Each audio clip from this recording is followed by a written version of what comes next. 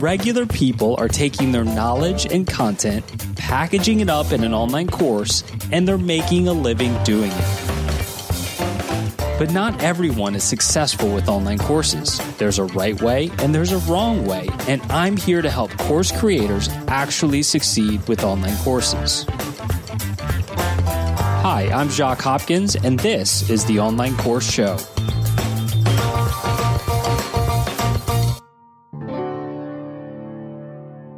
Hello, everyone, and welcome to the Online Course Show. This is the show where we talk all things online courses. And if you're new, welcome. If you've been around, welcome back. I am your host of this show, Jacques Hopkins, and I absolutely love online courses. See, I was an engineer for about 8 years, all the while trying to create my own business so that I could escape that career that I had going as an engineer. And it wasn't until I created an online piano course that I finally found success. In fact, my piano course has recently crossed over the 7-figure mark in sales all time. And now I spend most of my time helping others with online courses, including channels like this podcast. So I'm looking forward to geeking out with you on online courses together in this episode. And I do have a guest coming on today's episode, and it's someone who has been on before. Jason Dion was first on back in episode 79 of the podcast, where the conversation focused on transitioning from a huge Udemy presence to hosting most of his courses on his own site. So you can definitely go back to episode 79, set the stage for this one. But today, in this episode, Jason catches us up.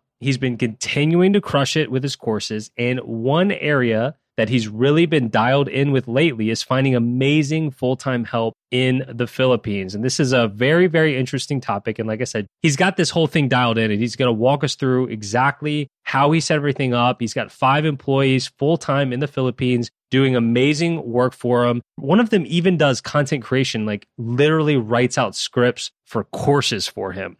I actually jumped into outsourcing a similar way years ago when I was still working my job. I was just getting started and I needed a little bit of help because I didn't have a lot of time myself. And outsourcing full-time to the Philippines was popular 5 years ago, something like that. And so I used one of the services at the time that found me 3 people to interview, and I interviewed them and I hired somebody, and I got this wonderful virtual assistant named Juvie who ended up working for me for like 3 or 4 years. And she was the only person that was working for me for a while. It was interesting because she actually ended up marrying somebody in England. She moved over to England. They had twins, and she kept saying she was going to come back to work. And she's like, Jacques, I can't do it. I can't do it with the twins. And so she no longer works for me, but I still follow her on Instagram. We're still friends. And it was a really great experience working with her. But I haven't really had anybody working for me 40 hours a week since I was working with Juvie. And at this point, I really just have my contractors spread around. I've got somebody working on SEO for me. I have somebody working on Google Ads and Bing Ads and Facebook and Instagram. And I have a writer, and I have customer support, and I have somebody that edits this podcast and show notes, and graphic designer and video editor. And it's just all these people that are amazing, but nobody's full-time. Nobody's dedicated to me and my business. And that's definitely one of the things we talked about in this episode. One of the things I talked about with Jason was the pros and cons to having kind of part-time talent versus somebody full-time, why we go to the Philippines, what the advantages are there. And like I've said, Jason just has this whole thing dialed in, from finding the right people to actually how to work with them on a day-to-day basis. So this is a huge value episode for somebody that could use a little help. So sit back, relax, and let's get on to the full conversation with Jason.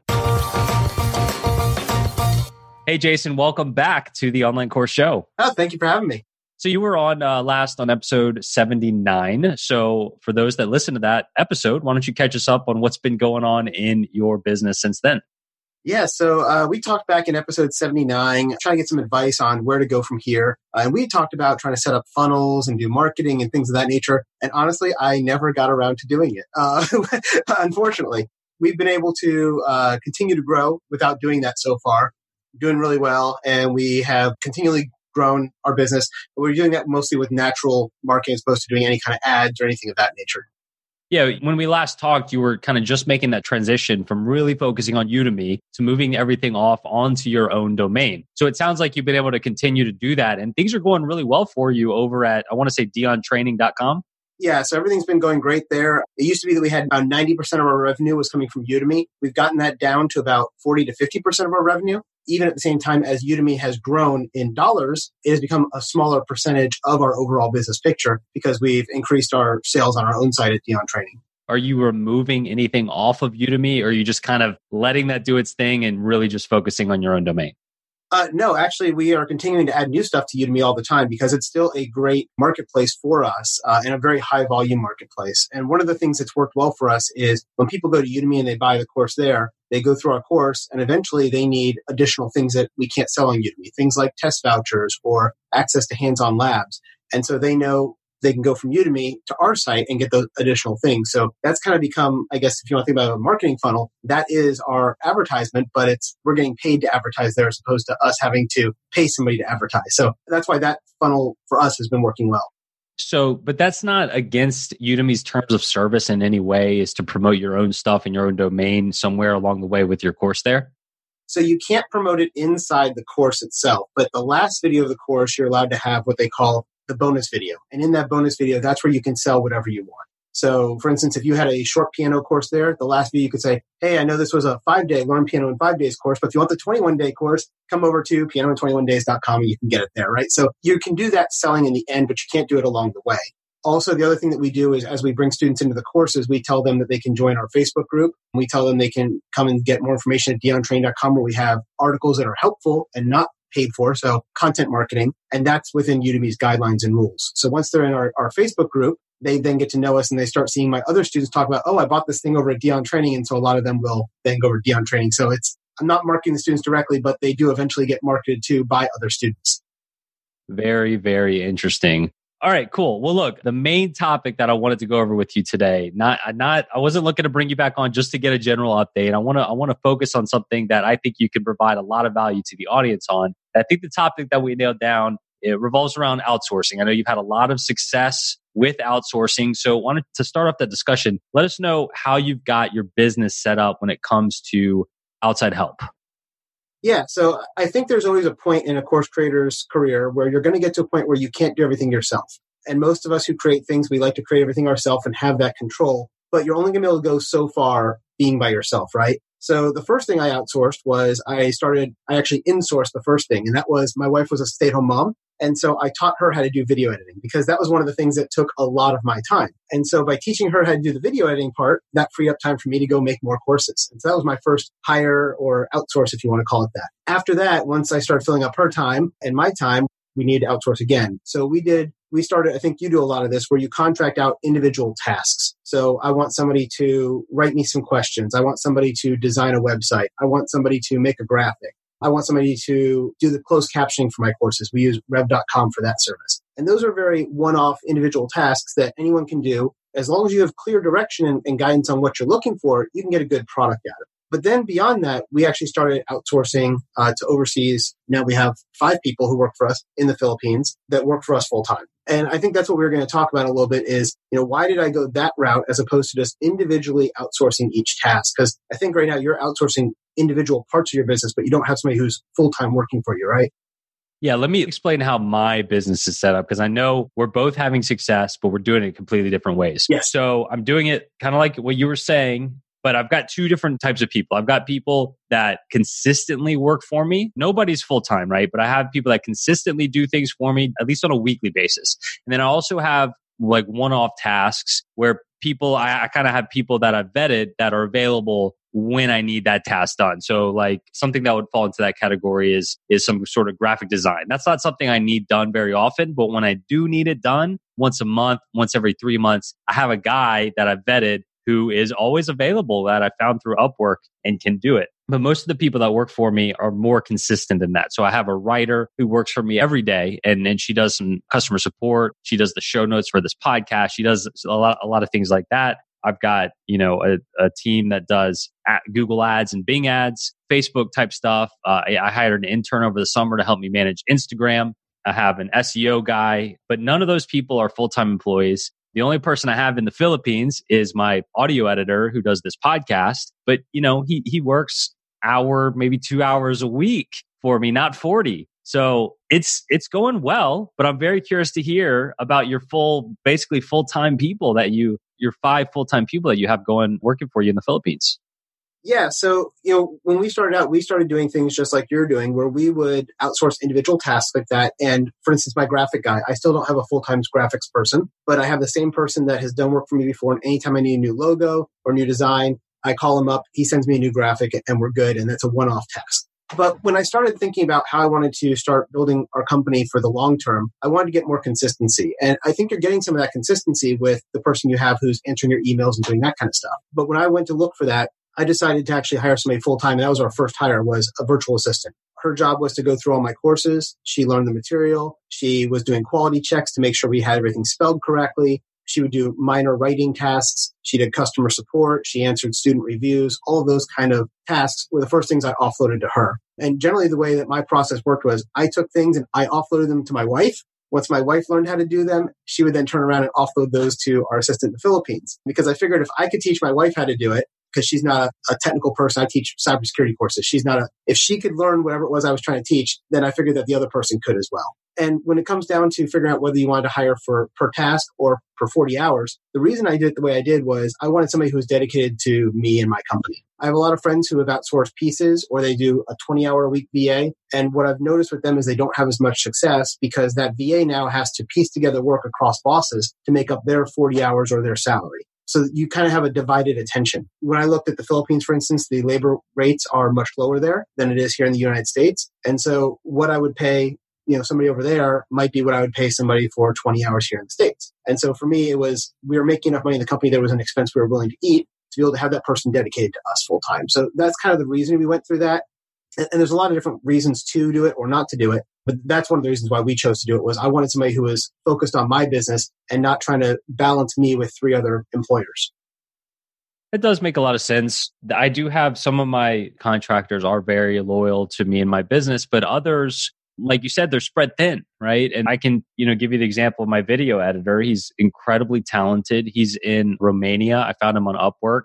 Sometimes he's got a lot of other stuff going on because the work I have for him is not necessarily consistent. And so if I just send him over, hey, I've got this files ready for you to work on. He's like, oh, well, I can't get them to them for like a week and a half. Whereas if I had my own, or not my own, but like somebody that was working just for me, then I know they could immediately jump on it. So that begs the question then, what if you don't necessarily have enough work? What if you don't have 40 hours of work per week for somebody? That's a great question. And one of the things I learned early on and I accepted is that I don't pay for hours. I pay for your time, right? So my people are hired on it. This is how much per month you're going to make. If you get all your work done in 20 hours, that's fine. If it takes you 50 hours, that's okay too. And for us, it ebbs and flows. So I treat them the way I would any other member of my team as a salaried employee. I work the same way. There's some weeks that I'm trying to get a course out and I might work 60 hours this week, but then next week I'm going to work 10 hours, right? And so we do the same kind of thing with our folks. If they work a lot this week, they take off time next week, and I don't track hours. To me, it's more important that they're bought into the vision of the company and the way that we've worked it with them. They are employees of the company in their minds. Now, according to the IRS, they're contractors because that's the way that the law works, but we treat them just as we would any other employee, and it's worked out really well for us because we value them as part of the team. And the other thing I find is that it gives you the ability to help them move up in the company and move up in their abilities. So when you're hiring a contractor, for instance, let's say I'm hiring a VA and I want them to answer student support emails, right? That might take them, 2 hours a day to answer emails. I'm going to be less likely to want to teach them and make them grow into other positions because I'm not just hiring for that one thing. Now, with my VA that we first started, she started with us about a year ago. She went from being the review person, the answering emails person. Now she's actually taken on the role of being a video editor. And we've upskilled her over the year. And because she had a lot of capability and we kept training her more and more, and we've built her up with us. If she was a contractor, we wouldn't have done that because then we would have lost her when she went to go be a video editor somewhere else. So it's one of those things that those people can grow in your company. And again, as they take on additional roles, you should compensate them for that. And we do that. We give them raises and we take care of them that way as well. So I think it's just more of a focus of how those people, people become part of a company and they are more bought into it than a contractor would be. And I think it does go back to what you said with, a lot of times they are either piecing together jobs from a bunch of places because they're individual contracts, or you're not their priority, right? So your video editor, hey, I'll get to that in 2 weeks when I can, right? And you might need it by this weekend, and that's not going to be good for you. So I think those are kind of things you have to weigh as you're going through there. As far as what do you do if you don't have enough work for them? That means they get a break, right? Or you find something else that they can do. I know for me, before I hired my first person, I had about 6 months worth of backlog of stuff and tasks that I've been wanting to get to that I never got to. And so I just made this big list. I said, okay, here's what I want you to start with. And as you got through that, start going to this other backlog list. And, my VA, Sarah, was able to clear that list in about 3 months, would have taken me 6. So she worked out really well for us. All right. So you're obviously very satisfied with your team. How do you find these people? What service do you go through to find these people? That's a great question. So originally when I was doing one-off contracts, I used sites like Freelancer and Upwork. And if you need a web designer, a graphic designer, a content writer to do one job for you, that's a great place to go. But if you're looking for a long-term VA, I don't like those sites because the people who are on Upwork and Freelancer tend to be very entrepreneurial minded, which is great, but they're trying to run their own little company of one. And so as a VA that you hire on there for X dollars per hour, they're trying to get as much work done as they can, as quickly as they can, from as many people as they can. And so what I've noticed is the quality there tends to go down because they're trying to produce more. Because if they can shove 80 hours of work into a 40-hour week, they make twice the money. So I don't like them for that. Where we ended up finding our folks is we ended up deciding early on that we wanted to hire from the Philippines. We chose that for a couple of different reasons. One, I had been there before and I understood the culture. Two, the wage in the Philippines versus the U.S. was very beneficial to us as a U.S. employer. And we could pay a higher than normal Philippine rate. So our employees would be taken care of, which is still, much less than what an American would cost. So it works out well for us. It works out well for them.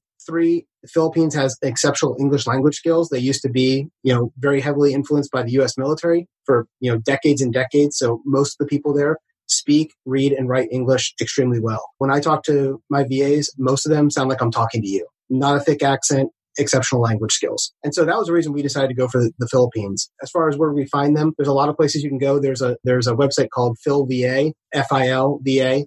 If you search Filipino VA, there's a lot of websites out there. Where I found all of my folks, there's actually a Facebook group. There's a Facebook group called PhilVan, which is the Filipino VA Network, FILVAN. And I posted a lengthy job description of exactly what I was looking for, what our salary range was, what benefits there were, all that type of stuff. And we took applications. And we had 50 people apply for our first position. Out of those, we narrowed it down to 20 who were considered. And out of those, 5 of them got interviews. And out of those 5, we were intending to hire 1, but we fell in love with 2 of them. So we hired two of them right off the bat. And that was our first 2 hires. Awesome. And those first 2 hires, those are both still working for you? Yes, they've both been with us for about a year. Our first 2 hires was last September, so 12 months ago. One of them was hired as the VA. The other one, his background was programming and website design. And because we're a tech company, he was interested in doing it. And when I looked at his background and his education experience, I felt the VA position was below him. But I had a need for a web guy and a guy to build labs for me. And it was a position I was planning on hiring a couple of months later. And I liked him, so I ended up hiring him on for that position. So I actually created a position a couple months early to hire him on. And both of them are still with us today. Since that time, we've added 3 more since then as well. And the 3 more that you've added, you've gone about it the exact same process. This Facebook group, post a job description, and weed it down from there.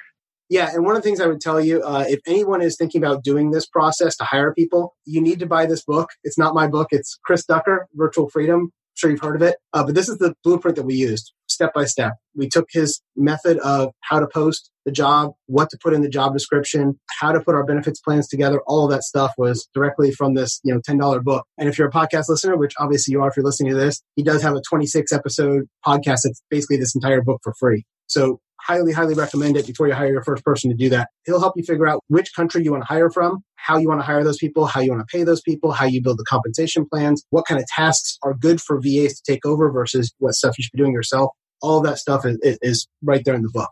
Yeah, I remember reading that book several years ago, Jason, and it's obviously a very good book. We'll link to it in the show notes of this episode. I'm curious about the podcast you mentioned because that might be something I want to check out as a refresher, and maybe I'll check out the book as well because I'm definitely fascinated by what all you're saying. But I certainly have plenty of follow-up questions about the way you're doing things because you seem you just like giddy about this. I mean, it sounds like you've had a lot of success with it because finding the right people is so important. I mean, I've definitely had bad hires. My first, foray into outsourcing was because reading that book, hiring a full-time person in the Philippines many, many years ago when I was just getting started with this stuff. And she was good. She was very good, but she was just kind of a general VA. I didn't have anybody else working for me. And eventually she married a guy from England, moved over there, had twins. She's like, Jacques, I can't keep doing this. I can't work for you anymore. And I never really went back to finding that full-time help and more have been piecemealing it together. So you're inspiring me to maybe get back into that. But to ask some of those follow-up questions,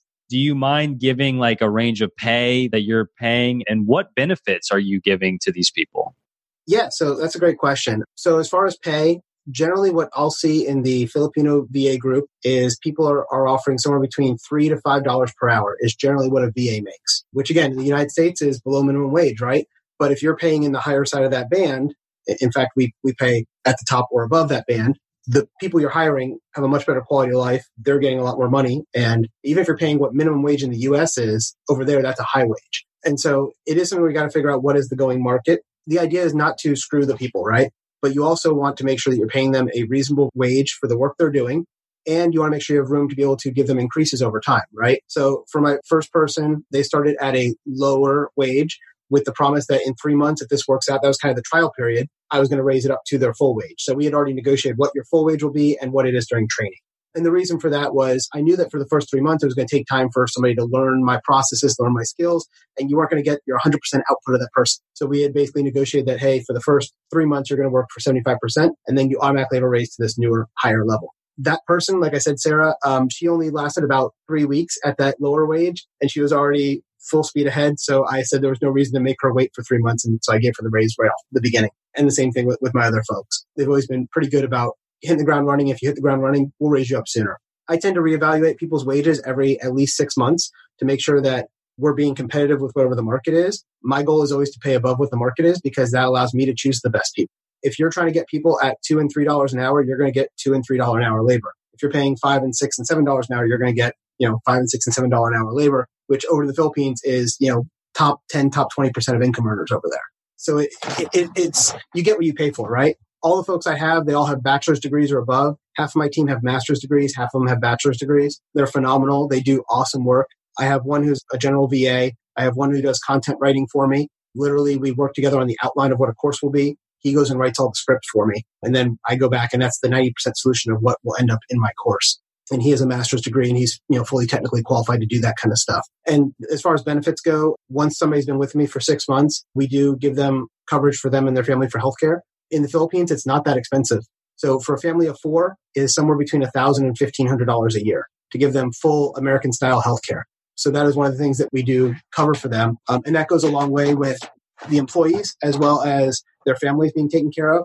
And the way we always look at it is if you're taking care of us, we're going to take care of you. The other thing we do in the Philippines is there's a thing called 13 month, which is basically in Christmas, you give them an extra month of pay as their Christmas gift. And we do that for our folks as well. We do send, presents and things like that throughout the year as well for, birthdays and anniversaries and just things to make them feel like they're part of the team because they're part of the team. So that's some of the things that we do. It sounds like I need to have one of your VAs on the podcast and get their side of things and see, because it sounds like it's a pretty awesome gig. So for the healthcare thing, do you just give them that money or do you actually have to go through some sort of healthcare service? Yeah. So the way we did it with them, because all my folks are in the Philippines within about a 4-hour radius of Manila, some are north, some are south. And so in different areas, there's different healthcare companies that work better, right? So if you're in Louisiana, maybe Blue Cross and Blue Shield is more prevalent than, Kaiser Permanente. So what I did was I said, hey, go out and get me a quote. I don't care which one you get. You choose which one is best for you and your family based on what's there. Give me the quote. Once you show me that the invoice is, hey, it's going to be $1,200 for my family of 4, I wire you the $1,200, you pay the company, and you've got your healthcare. And that's the way we've handled it. That way I don't have to deal with it. I don't have to run around and deal with all the hassle, and they're getting the plan they want. Did you learn that from Chris Ducker, or is that something you came up with on your own? So he had recommended that, yeah. So if you have a lot of people in the same area, you can negotiate like a group plan or something like that. But it was just easier because they're all kind of spread out to let them choose their own. Cool. And then you mentioned the 13th month pay. I remember that from back when I had my Filipino VA. I know she appreciated that very, very much. That first December of working together, she'd only worked for me for a few months, so she didn't know if she was going to get it or not. And when I gave it to her, she was so happy. She was like, "Oh, my friends were getting it. And I told them I didn't think I was getting it." And so I think that's a really big deal over there. We had the exact same thing because with 13th month, if you're a Filipino company, you're required to give it. But because we're an American company, you're not required to give it. And we hired our folks in the middle of September. So they'd only worked for us, half of September, October, November. And by December 1st, we gave them 13th month. And they were very surprised and very appreciative. And again, it's one of those things that they keep working for us. They keep doing good work for us. So we want to keep giving good stuff to them because, if you treat your employees badly, they're going to treat your customers badly. And my VAs are the ones who talk to my students before I do most of the time. If somebody has a customer service issue or they've got a question or they need a refund, the people they're going to be dealing with is my VAs usually first. And so I want them to be treating my customers well and I want to treat them well. Now, what service are you using to actually pay? That is a great question. So this is something you really do have to think about of what's the best way to pay your VA. Originally, we started out using PayPal. PayPal does have pretty high fees for folks, especially in the Philippines. So it didn't work out as well. For us, it was easy because we had a PayPal account. We just wire the money over. But I had one VA that because they were a brand new VA, it took 3 weeks for PayPal to release the money to them. And that's not good. So we didn't like that. We looked at Payoneer, which if you're a really big company, you have a lot of VAs, you can sign up with them. Because we only had 2 employees, they wouldn't take our business and they sent our money back, which was really strange. And then Sarah, my VA, did some research and she found a company called Remit, which is an app you do on your phone. And it basically would take the money out of my account in dollars and sends it to them in Filipino pesos. They have 2 modes. One is the free mode, which doesn't cost you anything. And that sends it in, I think it's 4 or 5 days. So, and it takes it from your checking account and puts it in their checking account. They also have an express mode where literally it's $4 for whatever you transfer. And when I hit a button, it's in their account in about 30 seconds. It's fantastic because there's been times where I'm like, oh, I forgot to run payroll a couple of days ago. So I'll be at the movie theater, pull out my phone and wire the money over immediately to them. And the other thing as far as pay is make sure you always pay your people on time or before. Don't be late with money because especially in the Philippines, a lot of people do live paycheck to paycheck. And so if you're late with the money, they may not be able to have money for rent. So you got to make sure you pay. So we always make sure we pay at least 2 days before. Payday for us is the 1st and the 15th. And we always make sure we pay at least 2 days before so the money is in their account ready to go before the 1st or the 15th. Love it. Love it. And how do you handle raises? Like how often and how do you assess that? Yeah. So, I have a friend who used to say, your raise is effective when you are. And I follow that very heavily. I haven't had this problem yet, but all of my folks have been exceptional. I've had one bad hire who lasted with us about 3 weeks and it just wasn't working out. And we ended up getting rid of them. And that person was actually my fault, not their fault. We could talk about that in a second because when we talk about hiring. But yeah, as far as raises, at least every 6 months, I look at my folks to make sure they're getting either, their benefits or their raise or something of that nature. And making sure that we're continuing to increase them and valuing them because the way I look at it is the longer you're with me, the more valuable you are to me, right? So for instance, my content writer, Matt does an awesome job. He's been with me for about 3 months now. Now that he's been with me for about 3 or 4 months, he's gotten used to the way I write. And so his stuff sounds a lot more like what I do. If I had to start with another person, that's another 3 or 4 months I've got to work up again. So sure, he's worth an increase in rate, now he's been with me for 3 months or 6 months so that he'll not want to go somewhere else and he'll want to stay with me, right? And so I think that's kind of stuff that's important too, And again, it goes back to treat others how you want to be treated. Here in the States, it's pretty common to have a yearly review of raises. I tend to look at it every 6 months for evaluation. And so far, everybody has gotten a raise about every 6 months. Okay. And just to make sure I'm doing some math over here correctly, because you mentioned that you're paying these people basically a monthly salary, right? You don't really think of it as an hourly rate necessarily. But when I was asking you for a pay bracket, you gave me the $3 to $5 mark. So let's just say you're paying somebody roughly $5 an hour, 5 times 40 hours in a week is 200. And then if I multiply that by 4, that's 800. So we're talking about, on average, about $800 a month here. Yeah. Most folks make, if you do that $3 to $5, that would be somewhere in the, $500 to $800 a month. My folks, like I said, are above that range. Okay. My lowest paid employee right now is $800, and she's only been with me for about 4 months. So like an $800 to $1,200 a month salary, is that a pretty good salary in the Philippines? Yeah. So if you look up the Bureau of Labor and Statistics down there, if you are in the $800 or more, you're in about the top 15% of income earners in the country. So it's kind of like saying, hey, you're a teacher or you're a marketing professional here in the States where you're making $50,000 or $75,000 a year. That's kind of that same wage range. Okay. So you're upper middle class at that point.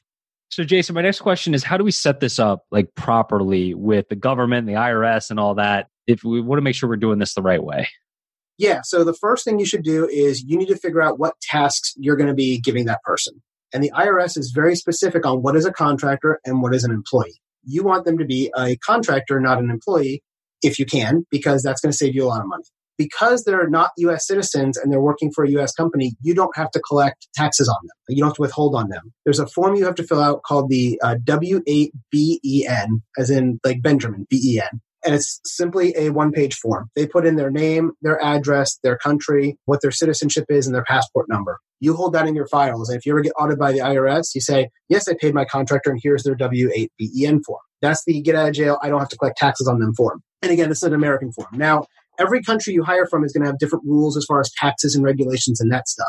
The nice thing about the Philippines is they have been doing outsourcing for a very long time, and most of it to American companies. So their laws are very well set up for us to outsource to them. It is the responsibility of your VA that you hire to pay their taxes on their side. So from us as the American who's hiring them, our job is to make sure we pay them what we told them we were going to pay them. They then go back to their government and say, hey, I made $800 a month or whatever it was, and they pay their taxes on their side. And there's a form they have to fill out as an independent contractor in the Philippines that they handle between them and their government. Basically, they have to register to say, I'm a business of one, and they go through that process. Most Filipino VAs will know how to do that. If they don't, have them just Google it. There's a lot of Filipino VA sites out there to help people figure that out and get through that process. My first VA knew how to do it, and so I made sure everybody else talked to her and made sure that they were done right.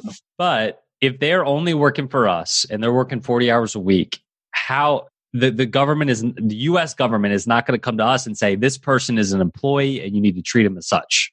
Yeah. So if you Google the IRS regulations for a contractor, there are certain things that will make them an employee and certain things that won't. The way I run my business, I'm very much that they are contractors and not employees. One of them is I don't control their working hours. I don't care when you work or where you work. I care that the work is done. So for instance, for my folks as my customer service team, their job is to answer the emails within 24 hours. Now, if I said you have to be in your seat between 9 a.m. and 5 p.m. and you need to answer the phone call this way and you have to answer the email this way, that becomes an employee arrangement. And so that's why I said you definitely want to pull up the list of what there's basically a checklist that says, does your employee do this? Yes, they're an employee. No, they're a contractor. And you go through this little flow chart that the IRS has. It's about 10 different things they consider. If you ever get audited, they're going to go through that list and say, okay, you provided them the computer. You provided them the place to work. You told them they had to be there from 9 to 5. You said they had to do it this way. And you go through this checklist. And it's like, okay, these people are an employee, not a contractor. This goes back to, we talked about the medical coverage before. I don't provide them medical coverage. I provide them a bonus of money that they can buy medical coverage with. Because again, as a contractor, I can't buy you medical coverage. But you can tell me how much it costs and I can give you a bonus. And so that's what I do. Love it. Let's talk about tools next. I'm bought in, like legit, I'm bought in. I love this. I love the way that you're operating things. But the next thing on my mind is, okay, how do we communicate with people, with them? How do they communicate with each other if necessary? And let's say that you've got a repeatable process that you follow. Let's say that there's a weekly thing, whether it's like a video or a blog post, and 3 or 4 different people have different assignments on that. What tools are you using to get things like that done? Yeah, there's a lot of great tools out there. For us, the primary thing that we use is the Google G Suite, right? It's like $10 per month per employee. So I've got my 5 employees. Not employee. Excuse me, contractor. Exactly. Yeah, exactly. But per email address is how they do it, right? So I have, Sarah at Dion Training, Jason at Dion Training, right? And so each one of those accounts you make, they charge you for that. That gives you access to the Sheets program, the Docs program, the PowerPoint type program. So you have the whole Office suite and a shared drive with unlimited storage space. In my world, that's really important because I do video and that's a lot of files that are huge. So for us, the unlimited storage space is why we chose G Suite. It allows us to have a common shared drive. And in that shared drive, if we're working on a course, I have the folders outlaid. We have a common Google Sheet that lists out the course, and we have different columns of what people's tasks are. So as I film it, I write filmed, and then my editor goes edited, and then the quality assurance says reviewed, or here's the issues, and then it goes back to them, and then we email around that way. The other thing we do to keep everybody synced is we do a Google Hangout once a week. We do it Sunday night for me, which is Monday morning for them. And that's kind of our weekly kickoff. It's a really quick 15-minute meeting. We basically all get together. And so we can say, okay, this week, here's my priorities. Here's what I need done. And, we're working on XYZ course and we need to get this, this, and this done. And we task out and they give me reports back. The other thing you do is when you first start out with your folks, they should have an end of the day email to give you updates on what they've been working on. As they've been with you for longer, you can extend that out and you might say, hey, I only need it once a week. Sarah, for instance, she's been with me for a year. She can kind of read my mind at this point, and I don't need to micromanage her. So at the end of the week, she'll just give me a list of what I need to know. My newer folks, they still send me a daily update of where they are. Another tool that's great is things like Asana, Basecamp, or Trello. We personally use Trello, and that's a project management tool. So we can actually have columns of what needs to get done. what is basically the backlog of tasks that I need done, what we're focusing on this week, what I need to review, and then what's been done. And I do that a lot with my web guy. So here's 100 features I want my website to have, and he'll pull out 3 or 4 that he's going to work on this week, get those done, and then tell me it's in the review for me to look at. Skype works really well. It's completely free to use. You can do face-to-face video chat, screen shares. They can text me anytime they need. So that kind of stuff works well. And so we keep it fairly simple with that. And then Remitly for payment is one of the ones that we use a lot as well. So those are kind of the big ones. Oh, the other tool that we use, which isn't necessarily as much as for the VAs, but just a great one for people who are into social media, is a program called Meet Edgar. And we use that to schedule all of our recurring posts because we post daily questions for our students. And originally my VA would actually go in each day and post that. Then we bought that tool. She loaded it up and now it does it automatically, which frees her up to do higher level tasks. You know, you're a tech guy, and so I was expecting all this advanced stuff, but you're keeping it pretty simple. You know, Google Suite, email for communication. Like, I love it. Like, I don't feel like I'm that far off from being able to implement something like you've got. So this has just been a fantastic wealth of information here. One last question I have for you is, what are the titles of these contractors that you have working for you right now? Yeah, so the basic one is a virtual assistant. That is, if you think about a traditional secretary from the 60s, 70s, or 80s back in the day, right? They would answer your phones, they would check your email, they would type up documents, they would do research for you if you were an executive, and they'd bring that back to you so you can then take that and do whatever you needed to with it. That's kind of your everything generic person. The second person I have is a web designer, and that's because I have my own site and we built our entire LMS. We had to get all the integration done and make sure it's working, and I can do it because I'm a tech guy. But again, it's one of those things of what should I be doing versus what should I outsource? Because only I can be the guy on screen making the course. A lot of other people can do anything that's beyond the scenes, right? And so that's one of the reasons why I hired him and had him take that stuff on for me. Content writer is another one that people will do. That would be people who are writing your email campaigns, blog posts, social media posts. In my case, I even have them go as far as researching and writing courses. We just did a brand new Linux course that's coming out in a couple weeks, and 99% of it was written by my content writer down in the Philippines. I reviewed it, and then we filmed it. And then other one that we have is a video editor. And because we do everything in video, we needed more editors beyond my wife. So that's why I turned one of my VAs into a video editor. We trained her up and taught her what we needed. That brings up a great tool. Sorry, the one tool that I couldn't live without right now, there's a program out there called shadow.tech.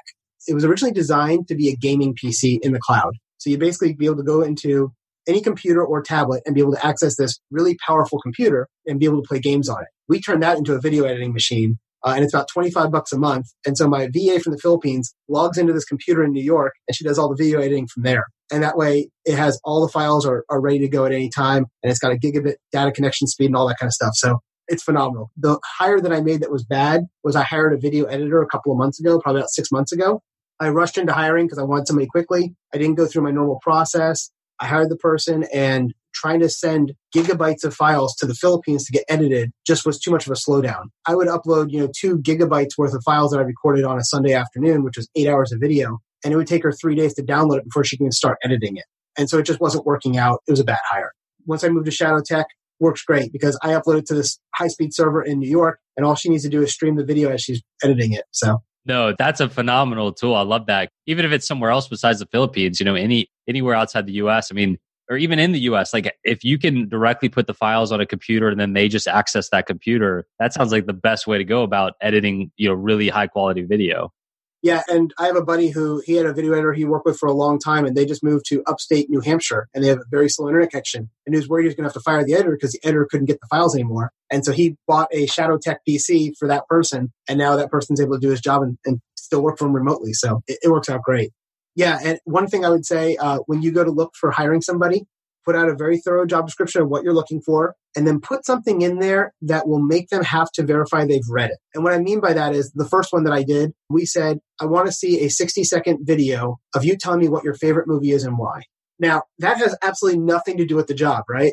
But it does 2 things for me. One, it tells me you actually read my job description thoroughly and you know that you've read it because you did this weird thing I asked you. And 2, I can now judge whether or not you can think and speak in English effectively, because I got some where I couldn't understand what the person was saying. And I'm like, do I really want to work with this person for years on end when I'm going to have trouble communicating? And so that helped me narrow down my field into the 5 people I actually gave live interviews to, and then we chose from there. And each time I posted a job description, I changed that to something different so that they can't recycle an application for 17 other VA positions. I want to make sure they read mine and they're applying to mine. I love that. I normally will put in mind, whether it's even if it's just a simple Upwork post to tell me in your application, just tell me your favorite color. But what you're suggesting takes it a step further, because not only are you seeing if they've read the whole scope and can follow instructions, but you're also seeing, okay, can they put a simple video together? How do they present themselves? And how well do they speak? So it covers a lot of bases. I think that's really important, especially when we're talking about outsourcing it outside of the United States. Yeah, and to be clear, I wasn't judging anybody on how they look or what they're wearing or even the presentation. I just wanted to hear your voice. I was okay with just being audio only. I just want to be able to know, could I communicate with you and give you directions? Because most of the way I give tasking is via that staff meeting on Skype or on Google Hangouts. And if you can't communicate and listen, you're going to miss what I want you to do. Jason, this is a fantastic podcast episode. I feel like we could have taken this and just like turned it into a course on its own. Like, this is such valuable information. So I appreciate it so much for coming on and sharing this so candidly. Before we wrap up, I mean, anything else that we should know about this stuff? Definitely read the book. So, I'm not a genius. I just follow directions really well. And I found that when I followed directions, it worked. When I didn't follow directions, it didn't work. I think the biggest thing is when I hire somebody, I'm looking for somebody who I think can do the job, but more importantly, I like their personality and I get along with them, because you're going to be dealing with this person ideally for years, right? When I'm hiring somebody in this position, I'm not looking to hire somebody for a 3-month gig, because every time I have to have turnover, that means I got to spend time training them again, right? Because you're going to spend a lot of time in that first month or two getting that person to where they're productive for you. And so if you have a turnover every 3 months or 6 months, it's just a painful process, right? So take as much time as you need to hire the right person and train the right person who has the capability of growing with your organization. And it's worth paying them another $50 a month or another $100 a month when it comes time for review to keep them on your team, because, that person is valuable because you don't have to retrain them. So I think that's the big thing, is take your time up front, do it right. And if you treat them well, they're going to treat you well. And then everybody's making money, everybody's happy. Love it, man. Thank you so much. Let's wrap this up and just let people know how they can connect with you and all the things you have going on that are helping people. Yeah. So, our big business is cybersecurity training. So if anybody needs an IT certification, probably not your audience, but we are diontraining.com. If you want to see, how our site looks and the kind of videos and stuff that my people are putting out, you can go on diontraining.com, and right on the front of the page, there's a big video, and you'll see the kind of quality that you can teach people how to do. The person who did that video never knew how to video edit before I hired them. So you can really get some really great stuff if you're willing to put in the work to train them. Yeah, I know exactly which video you're talking about. And that is impressive. Now, I know that you provided them with some pretty good inputs, but the output is fantastic. And that's something that you can be proud to have out there as if you would have done it yourself. So awesome. Just awesome stuff, Jason. It's good to catch up with you again. And we'll definitely have to have you back on a future episode as well. Yeah, thanks. I'm glad to be here. See ya. That is going to do it for episode 98 of the podcast. And guys, listen. We have to have a real conversation right now. Now is the part where I would pitch my course, one of my affiliate links, something like that, but I'm not going to do that right now. What I could really use from you listening right now, is a podcast review. If you have gotten anything at all out of this podcast and want to give back in a small way and support me and what I'm doing here, a review on iTunes, Apple Podcasts, whatever it's called now, would mean the world to me.